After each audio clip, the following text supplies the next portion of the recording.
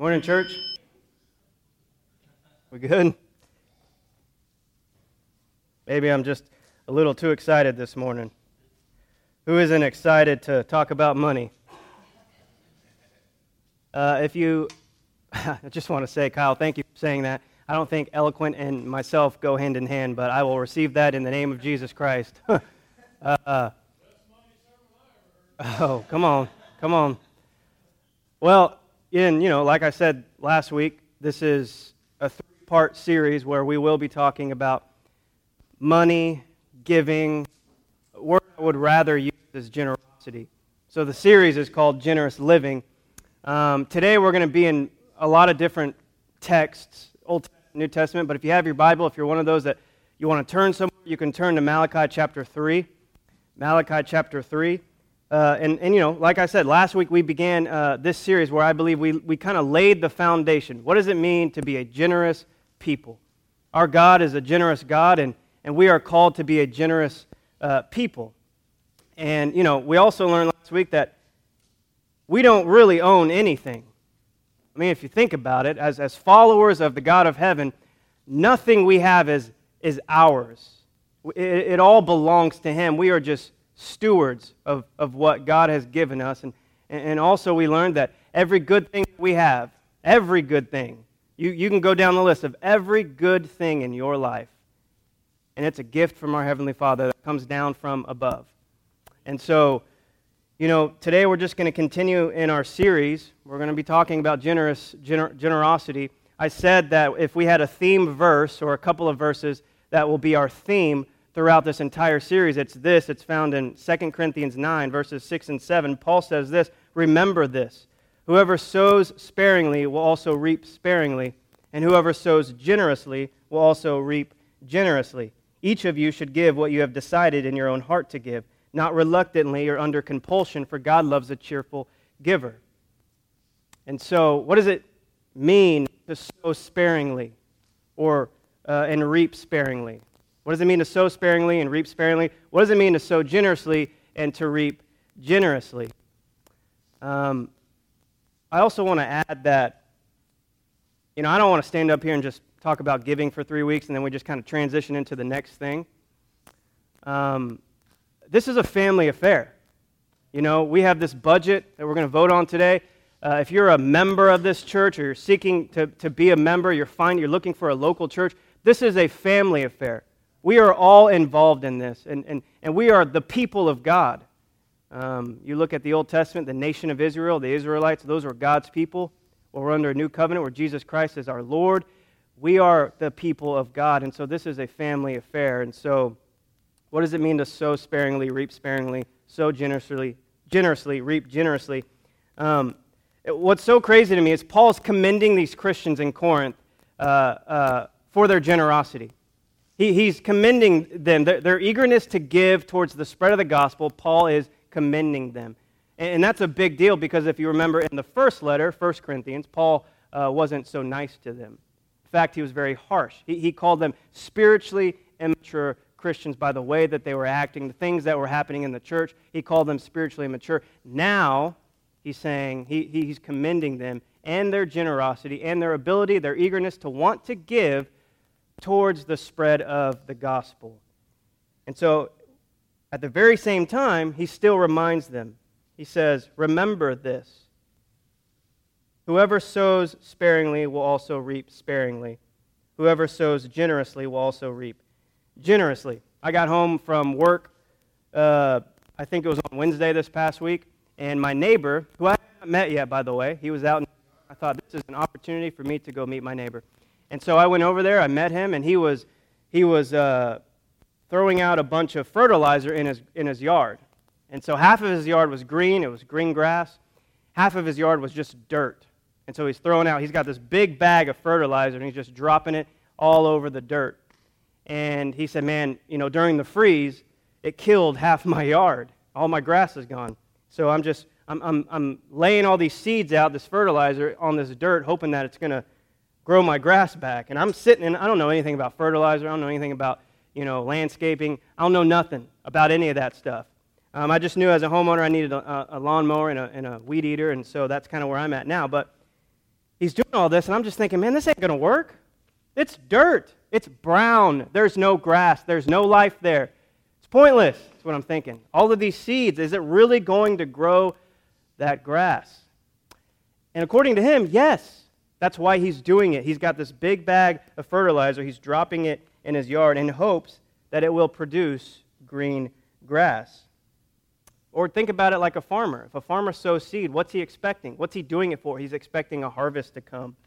So whether it's fertilizer, whether it's seed you're dropping, you had the anticipation that grass will grow or there will be a future harvest. The farmer sows only a few seeds. Think about this. This is going to make sense here in a second. If a farmer only sows a few seeds, or my neighbor only throws out just a few seeds of fertilizer, the expectation is, well, you might get a little bit in return. So the idea is the more you sow, the more you throw out there, the bigger, the better the return. Last week we saw, the guy that Jesus used in the parable. His whole life motto was build bigger barns, put more in them so I'll have more. This is the idea with the seed. If you have a big bag of seed and you're only willing to get rid of a little bit, that's the same idea. What's the purpose of having all of that fertilizer or all of that seed if you're not going to use it? However, at the harvest, the one who plants more, the one who sows more, the one who throws out more fertilizer, the expectation and the anticipation is you're going to see a better return. This is kind of the idea. The one who gives more generously will reap generously. I'm going to unpack that as we go on because I don't want there to be any confusion when the Bible says the more you give, the more you'll get. I don't want there to be no confusion in that. In fact, and let me just set the stage here because we're going to get there. When we talk about, okay, if I give more, the Bible's saying I'll receive more. So what's that mean? And I will say, as we set the stage for today, the Lord actually says, test me on that. The only place in Scripture where God will say, test me on that. In Malachi 3, verse 10, this is what he says. Bring the whole tithe into the storehouse, that there may be food in my house. Test me in this, says the Lord Almighty, and see if I will not throw open the floodgates of heaven and pour out so much blessing that there will not be room enough to store it. Now, what a promise. Just so you know, with that verse alone, that's not enough. See, there's things missing. That can be misconstrued and confusing if it's out of context. And so we're going to unpack that a little more as we go. But I want you to know that my aim and my goal over these last week, today, and next week is not just, hey, give more, because you should give more. I want to show you why the Bible points us to be a generous people. And today I was going to start to unpack what it looks like as a church and the ministry that we're doing and our generosity towards that, how it affects the calling that God has on this church. And I'm going to go more into detail with that next week. Not only how your generosity and my generosity, how it affects one another in this body of Christ. As a local church here, we are a local church. We're an independent local church at Hillcrest. So how your generosity, it affects one another in the body, as well as God's work in the city of McKinney and throughout the entire world. I want us to see how our generosity affects the lives of other people. We are called to be a generous people, church. Every person in here, if you call Jesus your Lord, God, and Master, your Savior, He has called you to be a generous person. He's called your family to be a generous family. He's called this church to be a generous church because He is a generous God. So we are called to live a generous life, not a selfish life, not a greedy life, not a foolish life, a life focused on Jesus Christ and His kingdom. That's the life in which you are called to live, one focused on Him and His kingdom. Jesus says in Matthew 6, but seek first His kingdom and His righteousness, and all these things will be given to you as well. What things? What things will be given to us, Jesus? All of the things that you need. That's the idea. God will supply you, He'll supply me, He'll supply this church with what we need to accomplish His purposes in the world. It's all about Him. It's all about Him. So you can't possibly be a follower of Jesus Christ and have a close and intimate relationship with the living God and be a selfish person. Now, we can certainly be tempted to go that direction, but we have a gracious and loving God where the more that we are involved in the church, the more that we are involved with believers, the more that we immerse ourselves in God's Word, it will be very hard to live a selfish life because it's all focused on Him. He's our God. He's our guidance. He's everything. And so he says, seek first Him and His kingdom, and all these things will be added to you. What things? Everything that you need to accomplish His purposes in the world. God supplies His people with what we need to accomplish His purposes in the world. And in His grace, and think about this, let's just be honest, we all have more than we need. We have brothers and sisters in Christ in other places in the world who have almost nothing. We have more than we need. And that's God's grace lavished on you and me in this church at Hillcrest to have more than we need. And in the excess of what we have, in the excess of what you and I have, it's not to be used for selfish living or more gain, more barns, the idea of last week, to build bigger barns because we have so much that God has just graciously given us, so we should probably build bigger barns. It's not meant to live, we're not meant to live a selfish life, even if God gives you more than what you need, and we all have more than what we need. But it's not meant to take that and live a selfish life for our own glory, but rather to give back, to be generous to each other, to be generous to the city, to be generous to the world, all for His glory. That's the life you're called to live, to be a generous person. So he says, if you don't believe me, God says, test me, try me. God doesn't lie. He'll open up the floodgates and pour down blessing on His people, not for our own satisfaction, but rather, this is key, the more God blesses you, think of it as God is trusting you and how you are stewarding and managing what He gives you, that you might use it for His glory. That's a good thing. The more God gives you, think of that as, hey, the Lord is trusting me with the way that I'm stewarding what He's given me. That's a good thing. Not to be prideful, but to know that God is so gracious that He would consider me a means to proclaiming His name, however that means. I'm not even specifically talking about sharing the gospel. I'm talking about letting the light of Jesus Christ be all over you in the way that you're generous. And the more that you are generous, and this isn't in my notes, but I'm just thinking of this. This has way more to do than money. What are the gifts that God has given you? Every person who is in Christ, and the Holy Spirit indwells you, you have at least one spiritual gift. At least one from the Holy Spirit. How has God gifted you? How has He gifted you? So that you might be a productive follower of Jesus, that you might give back to the church, to the community, to the world, for the glory of God. He has been gracious to us, and He has been generous to us. And so we are called to live out that generosity in our lives, individually, in our families, in our marriages, and in this body of Christ. And so this is what it means to be a follower of Jesus, by the way. If you are the God of your own life, you will miss out, listen to this, on the blessing of the abundant life. Don't be confused on what the abundant life is. Don't be confused. If you are the God of your own life, seeking the abundant and full life for your own glory, you're actually going to miss out on the abundant life that Jesus promises to give you as His student, as a disciple, as His son and daughter. The abundant life that Jesus promises to give those, here it is, who find life in Him and who seek life in Him. This is what we are called to do as a follower of Jesus Christ. So let's go back to Malachi 3, back in the Old Testament. We're going to be going Old Testament and New Testament today. We have a lot of verses, a lot of Bible. It's all going to point to the same thing. So if you have your Bible, Malachi 3, God says, test me, and I will open up the floodgates, and I'll pour down blessing on my people. So let's find out what that means first as we continue in our time together. So Malachi 3, beginning in verse 6, the Bible says this, I, the Lord, do not change. So you, the descendants of Jacob, are not destroyed. Ever since the time of your ancestors, you have turned away from my decrees and have not kept them. Return to me, and I will return to you, says the Lord Almighty. But you ask, how are we to return? Will a mere mortal rob God? Yet you rob me. But you ask, how are we robbing you? And here's the Lord's response. In tithes and offerings. It seems kind of, that's the first thing I want to look at today. Tithes and offerings.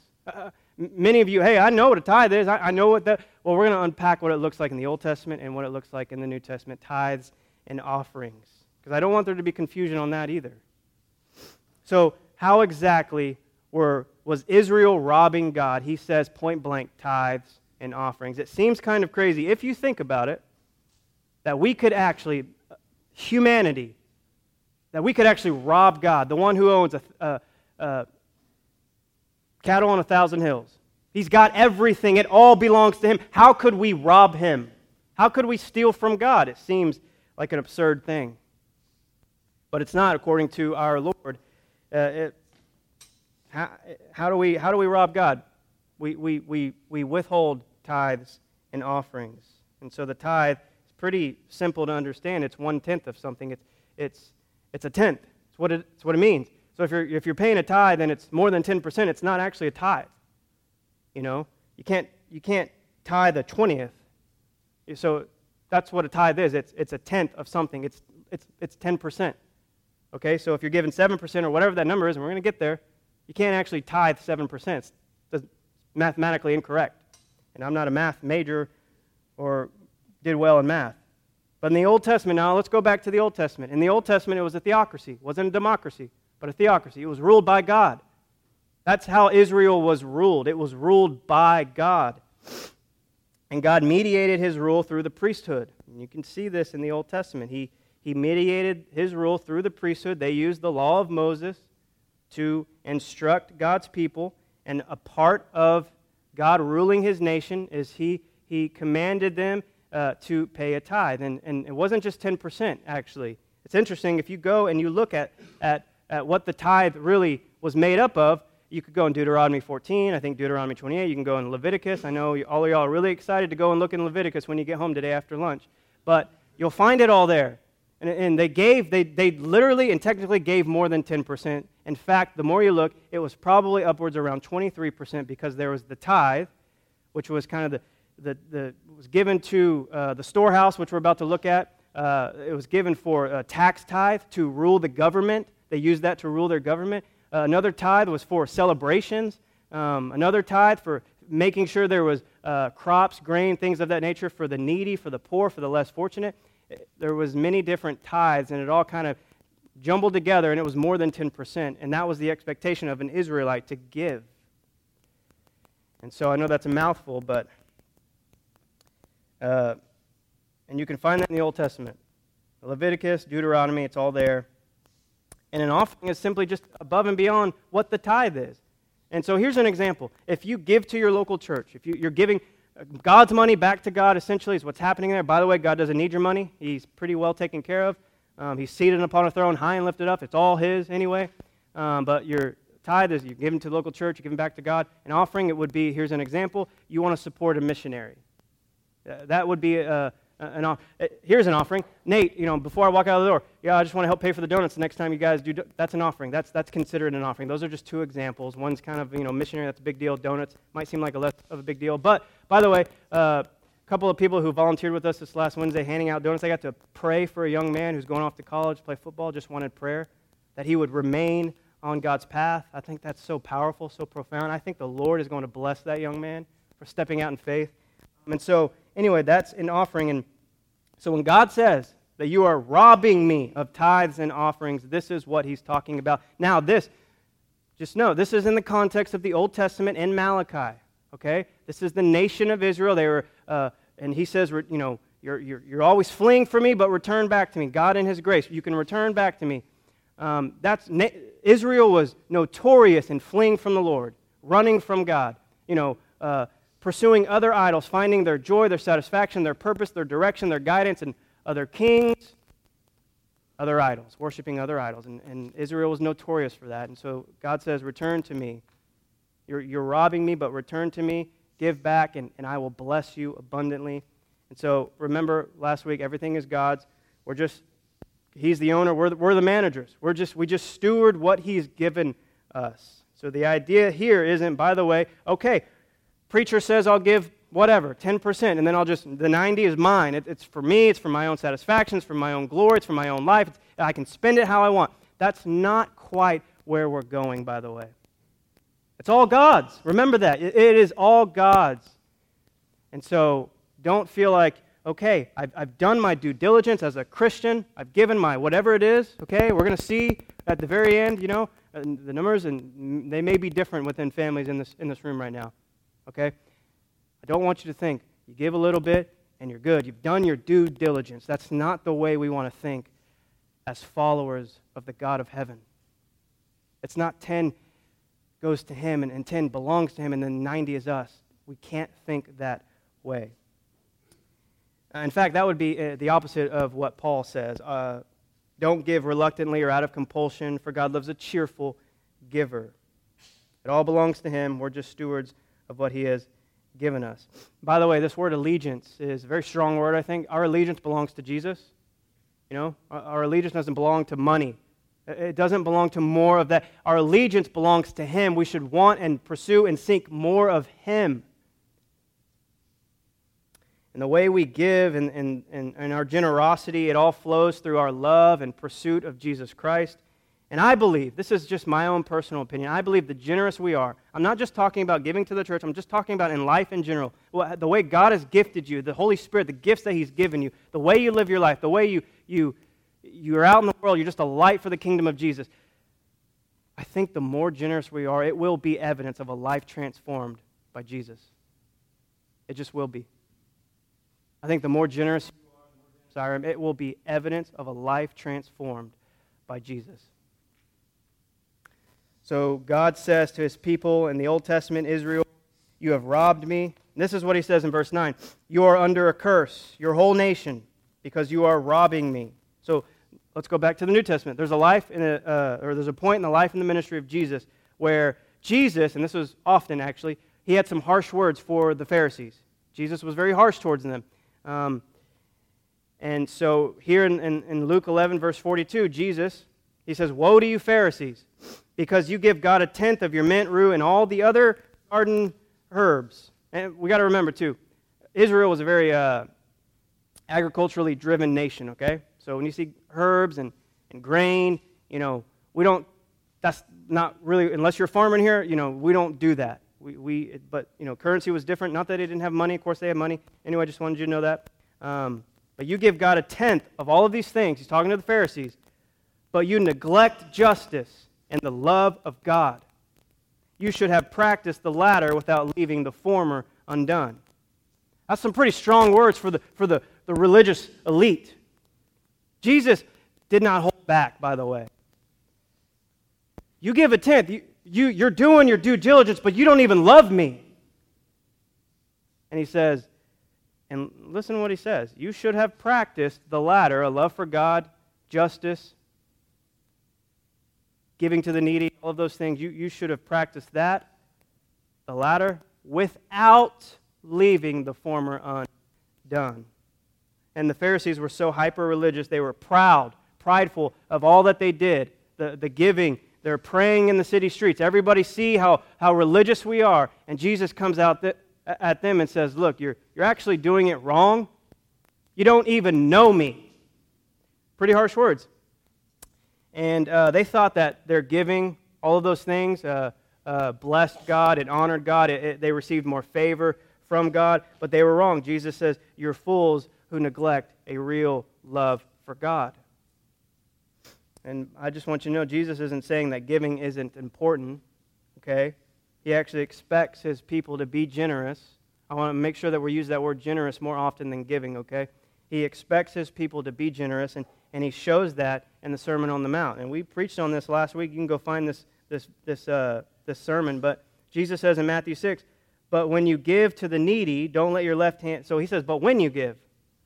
Not if there's a time in your life where you feel like you want to be generous, but when you give to the needy, don't let your left hand know what your right hand is doing, so your giving may be in secret, and your Father who sees in secret will reward you. So our giving is simply just a byproduct of who we are and who we are called to be as disciples of Jesus Christ. Being generous is who we are. It's just who we are. It should be a natural part of our lives. So natural, in fact, don't let your left hand know what your right hand is doing. It is a natural tendency that just comes natural. I'm just a generous person. Giving, no big deal. I don't even think about it. We don't, as I want to reiterate what Paul says, we don't give reluctantly or out of compulsion, for God loves a cheerful giver. So back to the Old Testament, Malachi 6, verse 10. Bring the whole tithe into the storehouse, that there may be food in my house. Test me in this, says the Lord Almighty, and see if I will not throw open the floodgates of heaven and pour out so much blessing that there will not be room enough to store it. So storehouse it's a physical place in connection with the temple or even the tabernacle. It's different words, chamber, it's a room, it's a treasury even, but it's in connection with the tabernacle or the temple in the Old Testament. That's what they would do. That's the place that they would store all the crops, all the grain, okay, all of these agricultural things, but even money you'll see in the New Testament. In fact, if you remember, Judas, he realizes what he's done. He tries to throw the money back at the chief priest's feet. They pick up the money, and this is what they say. The chief priests pick up the coins and said, it is against the law to put this into the treasury, okay, since it is blood money. So the reference here, it's a physical place, probably in connection with the temple. So that's the storehouse in the Old Testament, if you will, mentioned in Malachi 3. And there's not really a New Testament equivalent to the storehouse, although some people think it's the local church. So we give to the storehouse, that's where we keep all the things. And some people think that the New Testament equivalent to the storehouse is the local church. It could be. It could be. I'm not saying that it is, though. Okay? So our tithes, our offerings, the way we give back to God, for the ministry that we do here, I'm talking to you as members of Hillcrest Christian Church. It's all used for the ministry and the work in this church. The work that God in His grace would call us to do to serve each other, to help each other and this city and the whole world. Okay? And we're going to look more at that specifically next week, so come back next week. So all of our giving, the way we're generous, it's all used for one another. We want to take care of each other. You see that in the early church in Acts. They took care of each other. Everybody, they all had what they needed. Nobody was without need, it says, Acts 2. That's what we want to do here. You shouldn't have any needs, okay? You should not have any, there should be no person who's without need in this room. We take care of each other first, and then we go out and we serve the world around us. That's who we are. And so he says, bring the whole tithe into the storehouse. Test me, and see if I will not throw open the floodgates of heaven and pour down blessing on my people. So God makes this incredible promise to His people. Test me. Test me. Try me in this. And I will show you how much I want to bless you. Not for your own glory, but for the glory of God. God is wanting us, inviting us to be partners with Him in the spread of the gospel and making Jesus known in your neighborhood, in this community, in the city of McKinney, and to the nations. We're going to look at that next week. Think about this. The Hillcrest Christian Church is a church who is called to reach the nations for the glory of God. Isn't that crazy? Like in the seat that you're sitting in, God is calling you to reach the nations for His glory. Missions exists first. It was initiated through the local church. And so our giving and our generosity is simply an overflow of our love and our relationship and our closeness with our Lord Jesus Christ. And to rob Him of that, I think, would be maybe a confusion, maybe a lack of discipleship or maturity that we can all grow in, by the way. We can all grow in. So he says, test me, and I will show you just how much I trust you and want to use you for His own glory. And so Malachi 3 can often be confusing, misunderstood, misinterpreted. It's an Old Testament picture of giving. Okay, this is an Old Testament picture in Malachi 3 of giving, where God is saying, as you bring the tithes and the offerings to the storehouse, it's used to provide for the upkeep of the temple and the land, given to the priesthood. All of those things mentioned earlier. I'll bless you with more. The verbiage, though, is different in the New Testament. Maybe you've heard preachers say, if you give more to the church, God's going to bless you with more materially. You'll be richer. You'll be more rich. You'll have more. So just give more, and God's going to give you more. That's backwards, okay? It's incomplete, rather. Okay, it's incomplete. It's not true, by the way. God's not going to make you rich just because you give to Him. That's backwards. Don't think that. It's almost like it's an exchange. I'll give you this, I'll give the Lord this, and He's just going to give me more, and so I can go out and live my own life for my own glory. That's not what it means to be a follower of Jesus Christ. We don't see a promise that says if you give money to the church, then you're going to get more money from God, and that's how that works. No, it's not. Paul says in 2 Corinthians, you will be made rich in every way. Listen to this. So that you can be generous on every occasion. You will be made rich in every way so that you can be generous on every occasion. This goes way beyond finances and money, just so you know. Paul talks about people who actually God blesses with more wealth in the world. He says this, command them to do good, to be rich in good deeds, and to be generous and to to share. It's all about generosity, church. It's all about having an eagerness and a willingness to be generous. And if you feel like you're not generous enough, this is my hope is that we will all examine where we are with our finances. If it's you got to work out a budget, if you got to go home and talk to your spouse, if you got to figure things out, that's a good thing. Okay, that's a good thing. That's growing in Christ. How can we, in our marriage, in our family, in my own life, if you're not, how can I be more generous? Maybe it's just a small step, okay? I'm not talking about leaping out of I'm talking small steps. Small steps of how you can be generous for the glory of God. If your allegiance belongs to Jesus, you will take inventory of your life in this way. How can I be more generous for God's glory? That's why we're here, to glorify Him. And so the whole picture is not that God gives us more so that we can get more, but rather so we can give more. And that's, God gives us more so that we can give more. God gives us more so that we can give more. That's deemed worthy of repeating. If you don't leave with anything, leave with this. God gives you more so that you can give more. And I know that's radically different, by the way, than the way the world thinks of things, isn't it? Completely, radically different. The world says, make more so you can have more. The kingdom of God says, the more you make, the more you have an opportunity to be generous to the people in your family and to the world around you.